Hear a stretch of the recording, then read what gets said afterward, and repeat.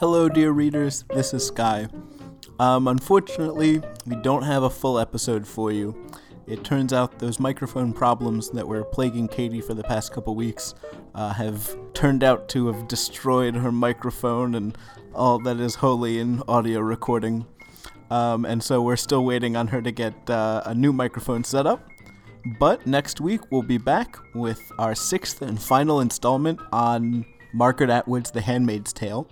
I also have some news for what we're going to be doing after The Handmaid's Tale is complete. We're going to be spending 3 weeks discussing a great classic of literature, Voltaire's Candide. So Voltaire's Candide was written in French, so we're going to be reading a single translation, which we invite you to follow along with us, using the translation by Theo Cuff. We're using the Penguin Classics paperback edition, which is a handsome edition with a cover by the great cartoonist Chris Ware, and some good supplementary material, some appendices and things like that, which we'll refer to.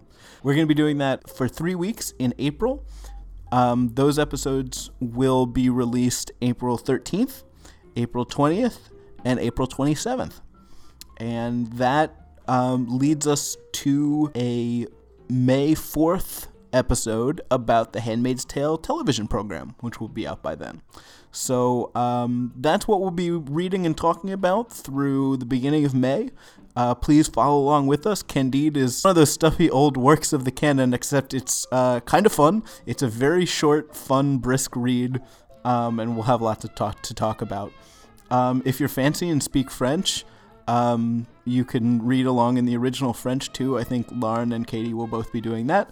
But if you're a silly English type like me, you'll have to follow along. We're using the translation by Theo Cuff.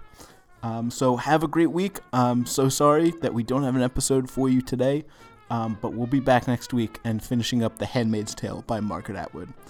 Thanks for listening, readers.